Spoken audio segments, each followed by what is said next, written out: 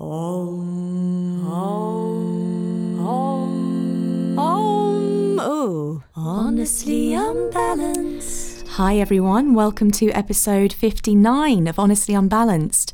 This week we had on the wonderful Kimberly Snyder.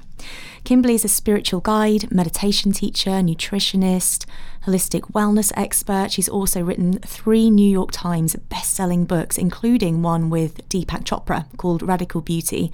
And she also has a brand new book coming out. I believe it's out now, and it's called You Are More Than You Think You Are, which we go into detail in the podcast episode.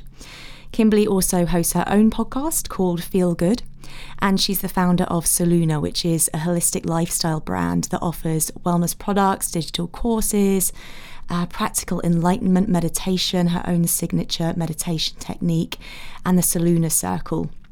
It was such a delight to chat to Kimberly. She's a wonderful, inspirational woman.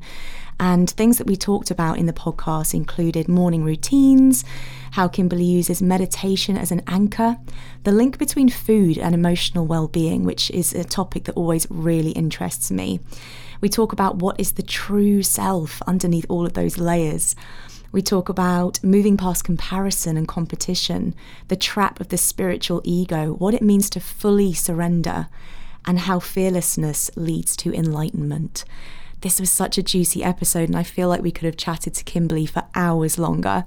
But hopefully you feel like you receive loads of wisdom and insights from this episode.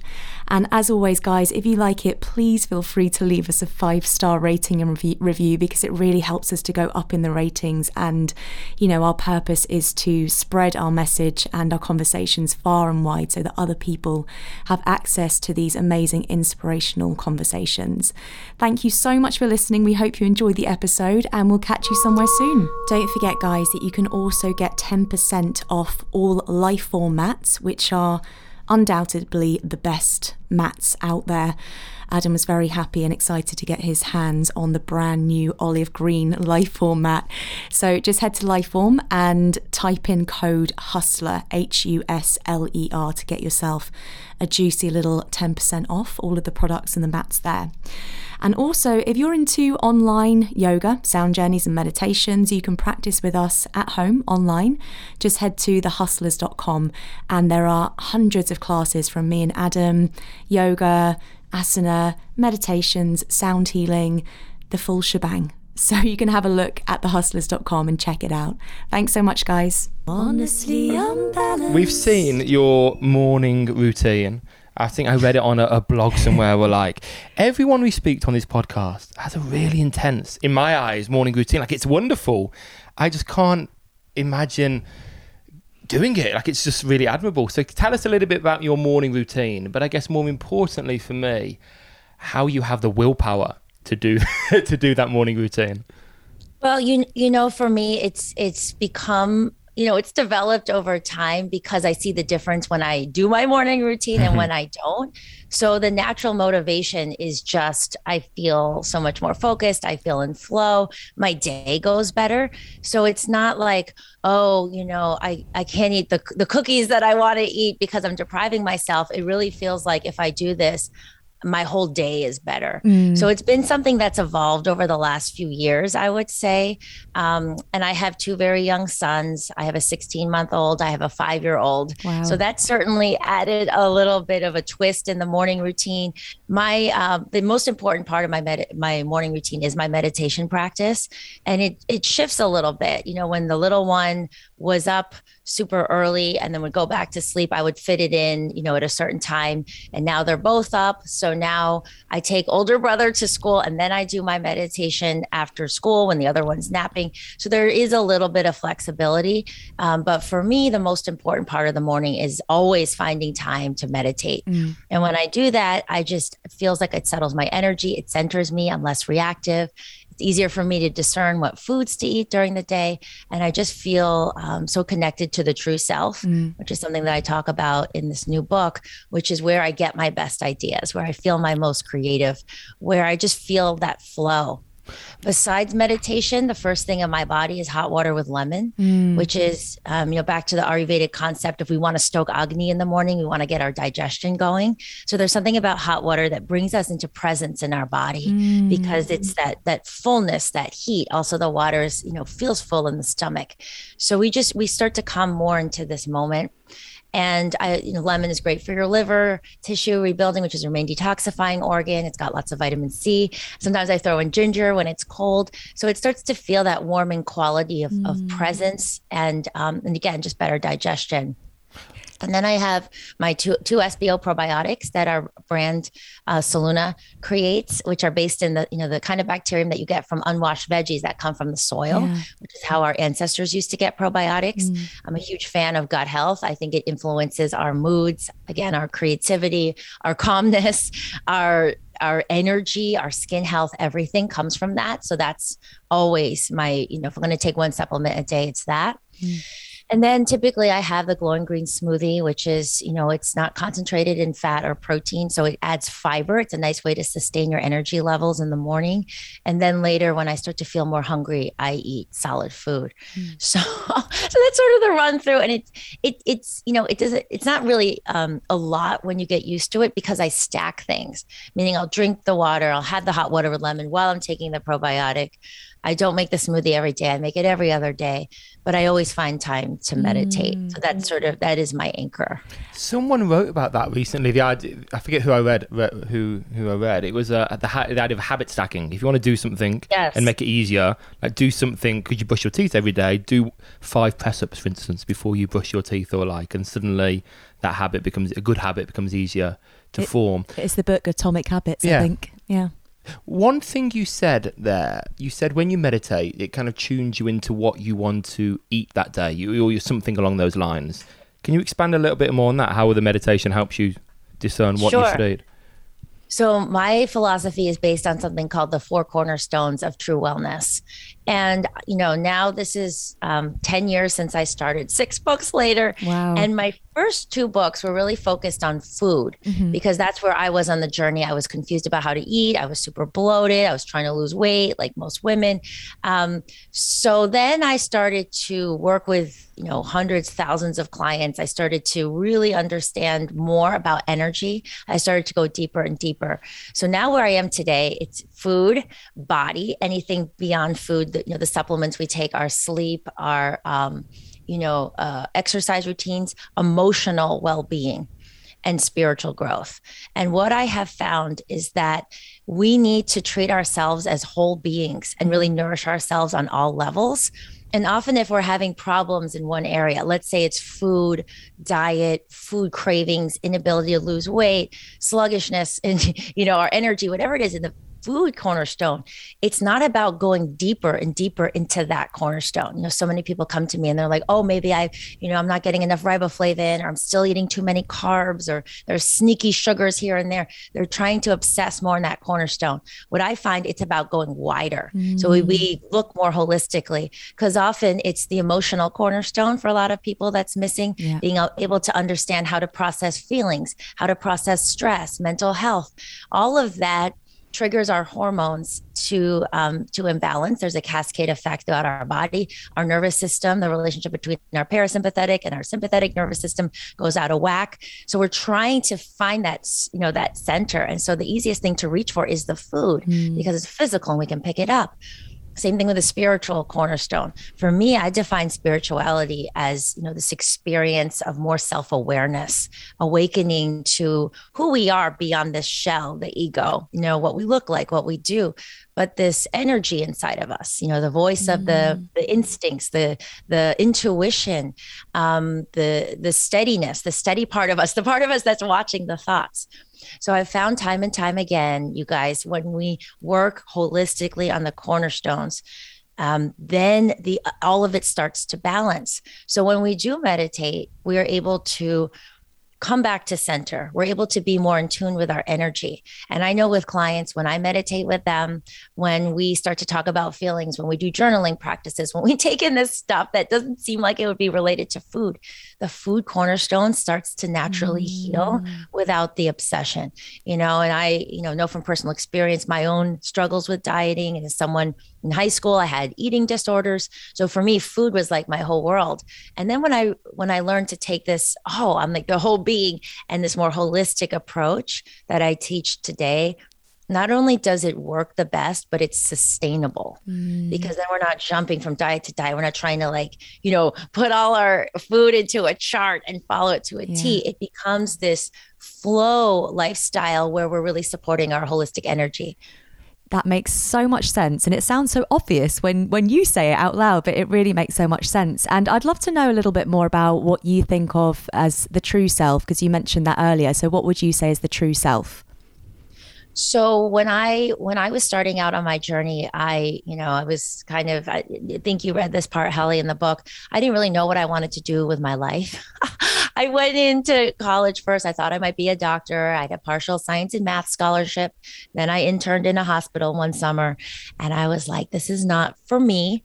So I worked in Australia for a year, and I saved some money. And then I ended up backpacking for what I thought was going to be, 3 weeks, a month, and it ended up being 3 years. Wow. And I know you guys in the UK often take more of a gap year. Yeah. People in the US don't do that so much. So for me, it was like, what are you doing? Are you wasting your education? Where are you? So I ended up, I don't know if you guys have backpacked a lot, but wow, we can do it really inexpensively. It's possible to do it really inexpensively. If you are okay with roughing it. And I was. So I ended up being in Asia for about 18 months. And then I was in Africa for about 7 months. And then I was, in Eastern Europe, a bit in South America. But the reason this is important is because I was out of the Western world. And I was really open to all of these different ideas and philosophies that I was learning about for the first time. And one of the places where I ended up spending a lot of time in was India. And it was in India where I started to read about true yogic philosophy. I started to learn how to meditate. And it's where I started to understand that yoga is not about these poses that people think yoga is. It's really about union. And so, out of 196 yoga asanas, only 3 mention poses. And it's about holding your body in a steady and comfortable position for meditation. So the true self is a yogic term, especially coined by the great yoga guru, Paramahansa Yogananda, who's the one that brought yoga to the West. He's the one that left India, came to the United States, and started to really talk about this oneness, these universal principles that apply to everyone, no matter if you're in any sort of religion or you're not. It's about this creative cosmic intelligence that runs through all things. So the true self means that if this intelligence is in everything, it's also in us as well.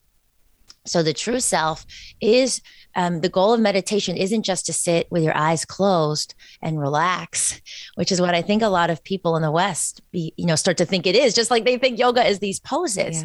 Yeah. We have these concepts in the West that really butcher the true lineage. Yoga, by definition, meditation is creating that union. So it's about taking all our attention out of just the peripheral nervous system, the senses, which are always looking out and smelling and touching and out here. And we're pulling all the energy into what's called the Sushumna Nadi, which is the central energy channel, which is our spine, into our brain. So when we meditate, we call that attention in this formless part of us. This, Wayne Dyer says this shell of us is really less than 2%. So the true self is most of who we are. It's this infinitely creative part of us. It's when we start getting out of the head and we go with the heart. I don't know if you guys have gotten to the part in the book. I'll tell that story where I met my husband, who is very different, just like you guys. Well, you just did a post about it, and I was reading that. And please tell that story. It's so gorgeous. I'll tell that story next. But it was like, okay, I'm in my heart, and I'm not pushing so much. I keep using this word flow because when I started really connecting with the true self, I realized, all these anxious thoughts and all the all the overthinking actually screws us up. It makes us doubt ourselves. It takes us on so many different side routes instead of where we want to go. So for me, this this connection with the true self, I'm so passionate about talking about it because it's available to everybody. This unique part of us is inside all of us, and the more we connect to this, and I think this is one of the issues today, especially, in the world we live in with social media and everything is, so visual. This is when we start to get past comparison and competition and always worrying if we're not good enough, because we realize, when Moses asked the Almighty, his answer was, I am that I am. So the true self is this part of us that is, I am that I am. That's where my confidence comes from. I'm a unique, breathing, living creation of spirit, of divine. And from here, I create. And from here, I intuit what's best for me to flow in my life. So that is the true self. The extended so answer. Beautiful. Such a gorgeous explanation. And how does that combine to thoughts of lack of self and lack of ego? That's always a kind of this dichotomy we're playing with, isn't there, with yoga, is we are trying to be who we are, be true to ourselves, get rid of the thought, etc., get rid of the narratives. But at the same time, we're trying to let go of ego to some degree and let go of who we are and acknowledge that there is no separation. There is, to some degree, no self. And of course, it's a slightly linguistic battle. But how does your thoughts on true self relate to trying to get rid of ego and trying to acknowledge that we are all the same thing? Yes. So we are all a drop of, we're all part of this. A wave in the ocean. We want to use. Yes. Source, universe, divine consciousness, God, whatever word we want to use, that is the true self part of us. That is where we want to put our identity. At the same time, we're having a human experience. So we're having this embodied experience. We're in the human body. So we don't want to trample down on the human part of us. Yeah. We are, at the same time, we are here, and we're also becoming at the same time, which is a little bit of a funny concept because it feels like, there's this duality a little bit, where we are this shell, and this is the part that's, going to break down, that's going to age, that stumbles along in life, that sometimes forgets who we really are. And at the same time, there's this resource inside of us, this sanctuary that we can go to time and time again when we feel like we're not good enough, when we feel like, oh gosh, I don't know if I'm smart enough. I don't know. That means we're over identifying with the ego. It doesn't mean the ego is going to go away, but it means our real identity is in here. So we don't take this part so seriously. It doesn't mean we don't have to take care of our bodies. We have to run after our kids. We have to, work. We have to do what we have to do. But at the same time, we realize that there is something that's eternal and bigger and, infinitely intelligent and creative, that is where identity is. So then we can sort of, laugh. Like for me years ago, oh my gosh, like I have a zit or I gained 5 pounds. It was like, self-worth would tank. Now it's like, I have a zit. Let me, wash my face, put some concealer on. But it doesn't ding my self-worth the way it used to. I notice it, maybe, we have to get in shape or we have to change our diet. We notice it, but it doesn't go back to our full identity anymore. So it's this, what Yogananda calls this path of coming into true self-realization of where we put our real identity. So does that make sense? Yeah, absolutely does. And I'm just thinking of the listener thinking, I would love to have some of this in my life. So to the listener, how would you suggest that one gets from A, where you're worrying about what other people think, comparing yourself, feeling unworthy, to B, feeling like you are good enough and you're connected to true self? Do you have practical steps to get there, or is it just a case of meditation, or what are your thoughts on that? Well, I'm saying, that's why I wrote the whole book. Well, yeah, that's what your book's about, right? Exactly. It's called You Are More Than You Think You Are, Practical Enlightenment for Everyday Life. Because I've been on this journey now. I've been meditating for about 12 years. And I would get really inspired by some people like Eckhart Tolle, who I love. And I'd read his books and I'd be like, but how do I, some of it just felt a bit like esoteric to me. It's like, how do I do this in like moments where I feel like crap, or I'm comparing like, I need actual practices. So I wanted to write a book that was very like lay it out.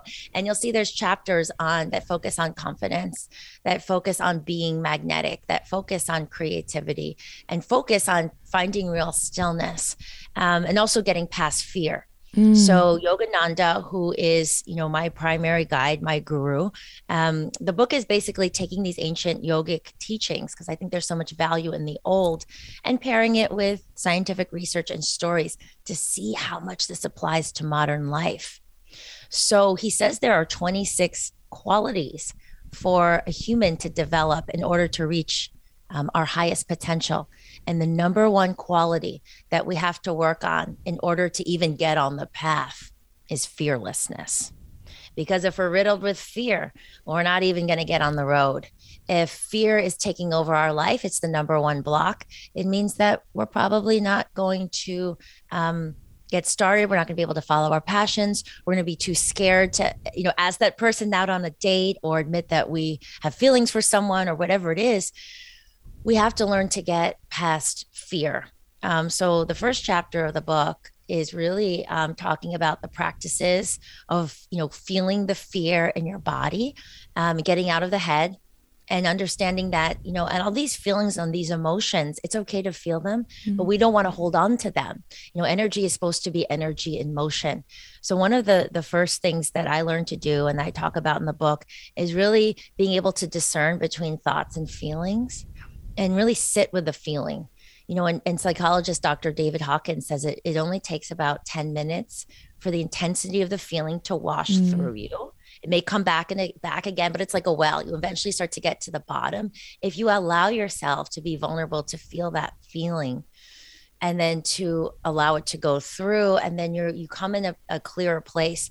I think most of us try to escape our fears by pushing them down, or distracting, or watching Netflix, or calling a friend, or eating a cookie, or a bag of chips, or whatever you guys call it, crisps. Yeah. We don't feel. And so I think it's important to develop that confidence and understand our true self, first of all, to open up to feeling the full range of emotions, because usually in the West, we're not taught to feel. Oh, so true. And then there's many practices in the book about, very simple breathwork practices about starting to find that stillness in very simple ways, getting into into those little pockets of stillness, and then eventually allowing them to expand. I also have something I teach, which is inspired by Kriya Yoga, Raja Yoga, called Practical Enlightenment Meditation, which I offer. It's free on our app and on the website. And for me, it's 3 steps to get into the true self through the meditations I teach. Number 1 is just a little bit of physical movement, not an asana practice, but just to help the body settle. So then the body doesn't become a distraction, because we are having an embodied experience. The second is connecting with your breath. So breath work practices to get out of the mind and into this, beautiful union of inhaling spirit and exhaling our unique expression. And then third is merging the consciousness with some sort of seed intention in the I am form. So when we do that, I am calm, I am peaceful, we start to merge that, the limited ego with the expansive true self. So these are the practices, and again, there's so much more detail in the book and the app and the website, but I think it's important to have practices and to have tools to make this a part of your life. And it doesn't have to take, all day long. My meditations that I teach are typically 7 minutes. The practices are just a few minutes, but it's just about realigning until finally we start to make little shifts in our perspective that really start to add up. Little steps add up into huge shifts in our life. And I found that with personal experience. Yeah, agreed. As a practitioner, let's say someone is deciding they want to work on themselves, and I think in somewhere I read you say, what you think certain things about yourself, and what you think isn't necessarily correct. But then it can work both ways, kind of playing devil's advocate. I know people who are probably saying to themselves, I'm the best person in the world. I am good. I'm spiritual, and then actually they're not that nice. So I guess my question, oh God, do you know what I mean? Spiritual ego, yes. That's a balance, is how does someone continue to work on themselves and try and evolve who they are, but then not fall into the trap of saying, I am good, and then walk out and then swear at their partner. I'm a good person. No, thank you. That's a very important thing that you bring up, because I think that one of the most dangerous pitfalls of working on being more spiritual is this concept of spiritual ego, or this like holier than thou, or I'm better than. And so you used an interesting word. You said, I think I'm better.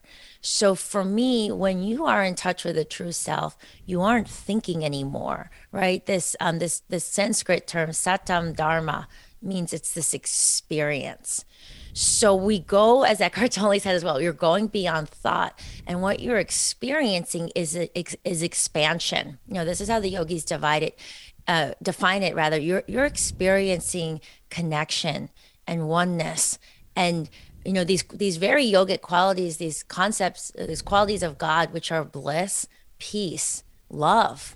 So if you're really opening up, you become more humble, because you realize that it's not you. You are part of this, like we are in service to this, we're channels, but there's this intelligence that's so much bigger than us.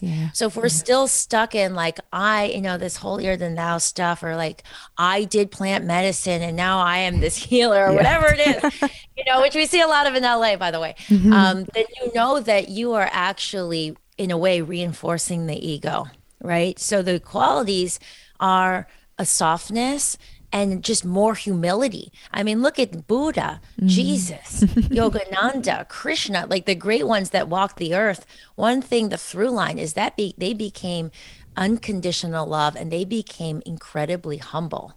So it's like, you're tuning in where you don't have to say it. You don't, care what people think. You just want to give love, and whether they get it or not, it's okay. And that takes time. It takes more and more surrendering of the ego that wants people to think we're this or that. It's just this softening. And so for me, I feel like, it's this experience of more expansion as well that we feel. I think that's probably part of the journey as well, to get caught up in the ego of it and then to sort of catch yourself. I think that's probably part of the journey too. Of course. Yes. None of us are at the mountain of exactly. I would love to know, Kimberly, because I was reading a bit in your book about surrender. And this is something, as a yoga teacher, you hear about a lot, just surrender, just let go. And it's so easy to say, and the concept is beautiful. But how do you fully surrender and fully trust? What are your sort of practices around this, or words of wisdom? So I think that, for me, the word surrender has to do with merging into this moment. So it has a lot to do with being fully present. So, for instance, in our Saluna Circle, which is our community program this month, we're talking about gratitude. And, it's like, take gratitude, for example, as a very practical concept. When we're thankful, let's say right here, right now, I'm so thankful for being with you guys. I'm looking to the light. I'm like, this is the moment. And wow, there's so much bliss available to see here. There's so much joy. If we're not in this gratitude or surrender or merging with the moment, we're in lack. The lack is, this would have been so much better if we were in person. Why didn't I fly to London or, wherever you guys are? It's fighting against what is. And so we create these walls, we create separation, we create resistance. We're not in the flow of the way of things, so to speak, because we're just kind of resisting. And so that's a very contracting energy. That's the opposite of expansion, right? The light wants to expand, the love, everything wants to go out. So when we're not in surrender, when we're not in merging, when we're not in gratitude for this moment, all these practical, these things we want to say, we contract in. And that's a very different energy. It's like when you talk to someone and you can tell like they're not really there, or they're saying things, to your point, but they're not really meaning what they're saying. They may say the right things, but energetically, we can all feel energy. So it doesn't mean that you don't, want to shift things in the future, maybe you do want change to happen, but that can't happen until we merge here, because then we're here. We're not like, oh, in the should ifs or like this should be. We're not fully present in this potentiality of this moment. You know what Deepak Chopra calls, my co-author 2 books ago, calls the infinite potentiality, the sea of potentiality of this moment. So we cut ourselves off from that. So what we need to understand about surrender is it's for our benefit as well. I think when we shift things that way, it's like, makes it a little bit easier sometimes. Like, this is going to help create great change. We take a breath. We feel, the practice is for me, feel down into your body. Do I feel expansive right now? Or do I feel contracted? And contracted feels different for all of us. For me, it's like a hollowness in my heart or a tightening in my throat. Want to get out of the head. You want to feel your body, because the head will tell you, you know, thoughts, triggers, like we have all different wounds and stories that we can start to believe, but the body will tell you the truth. So the truth is, if I feel expansive right now, I'm with my true self. If I'm contracted right now, my ego is putting up a fight. My ego is saying, oh, she said something to me and she shouldn't have said that. Or my ego is saying, I came to this yoga class and I was expecting it to be like this, and now it's like this. It's like this constant resistance. So what we want to do is just notice and not judge, take some deep breaths. And then, you know, for me, a big energy shift is that simple practice of gratitude. What can I see of light in this moment? What can I be grateful for in this moment? You know, I'm in this yoga class right now and maybe it feels a little shitty to me, but wow, I have a healthy body. I'm even doing yoga, you know, like I have time. I'm not sitting at a desk right now, slugging out, you know, my work, something I don't care about. I'm here, you know, I'm alive, whatever it is. We start to shift back and hopefully find a little bit of a glimmer of some expansion. And then we can breathe into that and shift. And then I have some, you know, practices in the book that, you know, work with the practice of self-generation, self-generating different emotions. It's based on some of the research from the Heart Math Institute. And there's very practical tools, you know, that are beyond the scope of this podcast, but ones that have really helped me, like steps 1, 2, 3, 4, 5. Because we want to have those tools. We want to know what to do, because otherwise the mind can trick us. And then we start to feel more resistance. And then we wonder why we're not creating and manifesting what we want to create. And, you know, back to what we were talking about, you can say things, but if your energy is not aligned with what you want to create, you know, it's going to definitely block you. Yeah. So what was the start of your journey of creating, kind of manifesting what you have now, kind of start of the career, like how you made yourself stand out when you got your first book deal, or like, let's go back to that point. I love this question because this is a bit of a funny story, you guys. So, you know, back to what I was saying, I was backpacking all around the world and I came back and I didn't have any money. You know, I was pretty broke and just like, oh my God, like it was, you know, just this like a sharp contrast from feeling free and being able to live in India for, you know, a few dollars a day to, oh, you know, I'm in New York City now and things are expensive and, you know, what am I going to do? So what I did do is along the way, I mentioned to you guys, I was in India for a time and I described the story actually in the beginning of the book where I went into Rishikesh and I found this book by Paramahansa Yogananda. And he was talking about sort of what we're talking about here, this universality and this, you know, dynamic will, and tuning into this, what he calls the underlying energy matrix, and working with energy in a completely different way. And this was stuff I had never heard about. It just blew me away. So I started reading more of his books, and then I started applying the teachings, and I read Autobiography of a Yogi. I don't know if you guys have read that one. And I was just reading, and then I started to apply it. I was starting to meditate and work with these energy practices. And I remember I had this little Murphy bed. I was sitting on the edge of the bed, and I was doing the practices, even in the midst of, hey, I only have $1 for lunch. And so I'm going to buy 3 oranges because I read a study that said oranges keep you the most full of any fruit. Like I was really, you know, down to the wire there. But I was doing the practices And I was going back to doing my teacher training. I was starting to teach yoga. I was, going back to nutrition school. I was doing these things. And I started to notice patterns emerging in my life. And it was really interesting. I started to see that the practices were really working. And so it was very organic. I started to teach yoga, and I started to tell my yoga students, only my yoga students, hey, I started this free WordPress blog. And on it, I was just talking about my travel adventures and, my philosophy about life and beauty and digestion and food. And the funny thing is I knew nothing about marketing, nothing about SEO. I was doing no sort of advertising. I was doing my practices. And it just started to grow very organically. It was starting to grow throughout New York City. People were telling each other. And then my first celebrity ever, and to this day, you guys, I don't own a TV. I'm not a screen person, but my first celebrity found me.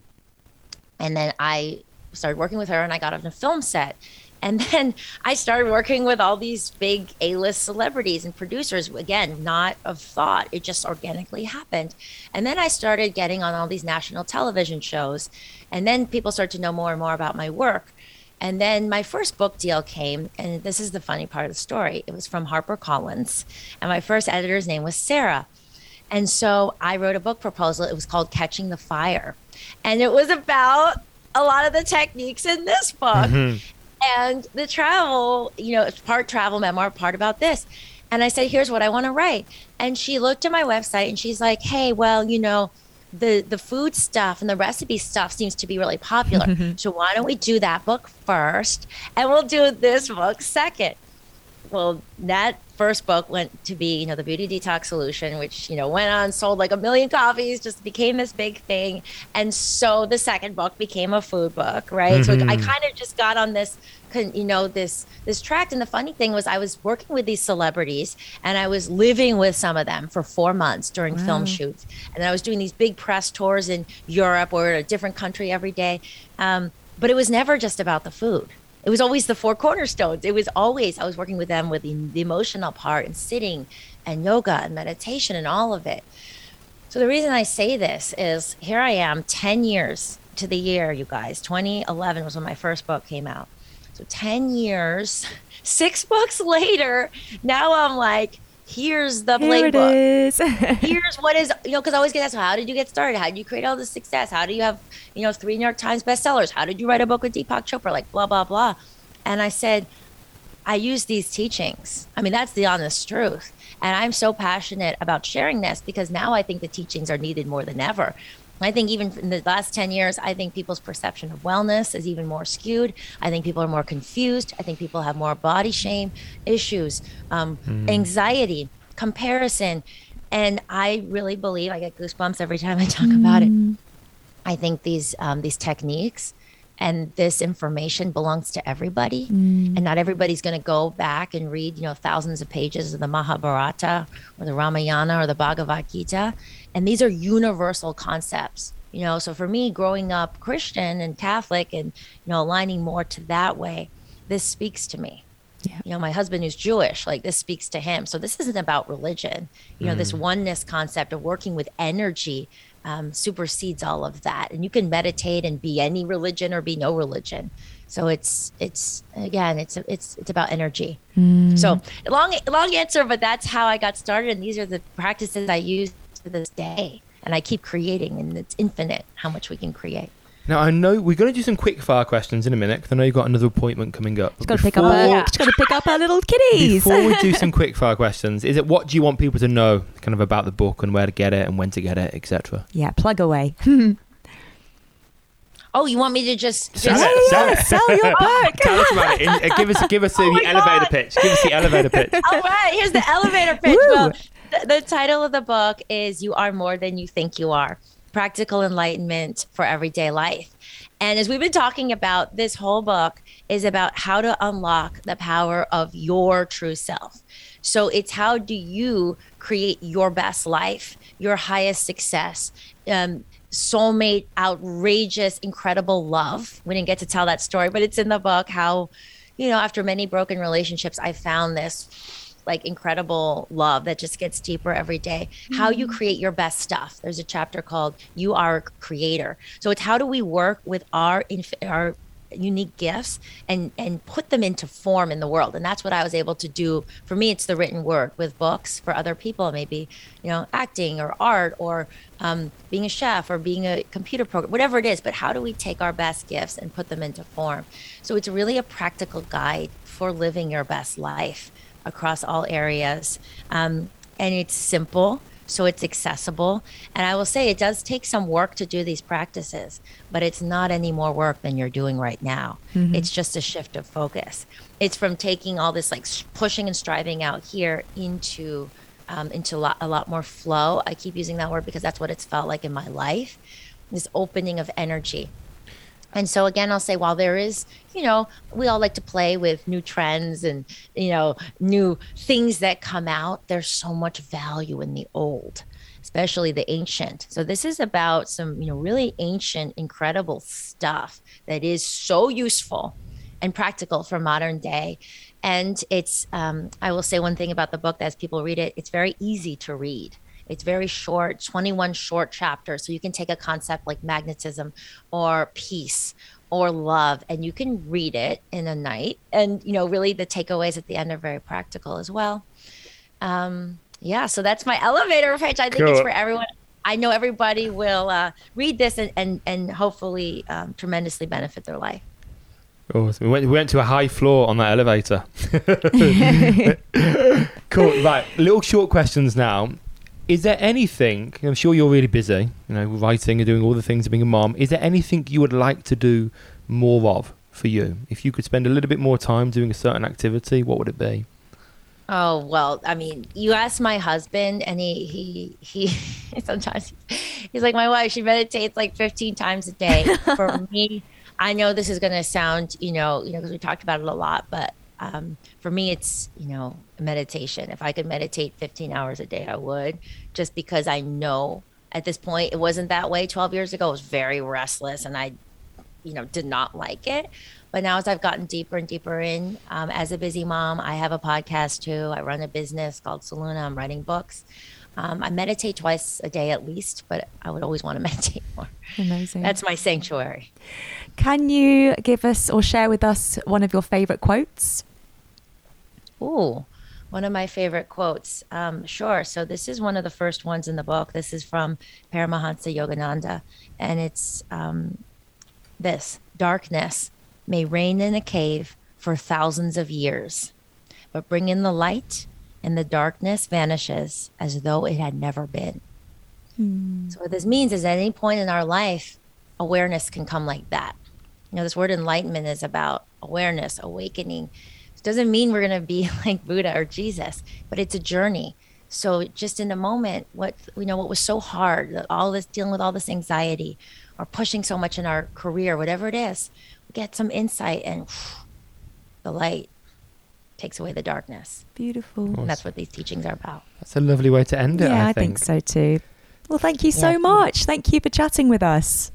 Thank you so much. It was wonderful to be with you guys. I appreciate it so much. Thank you. It's been a pleasure. You take care. Have a wonderful rest of the day. You as well. Unbalanced.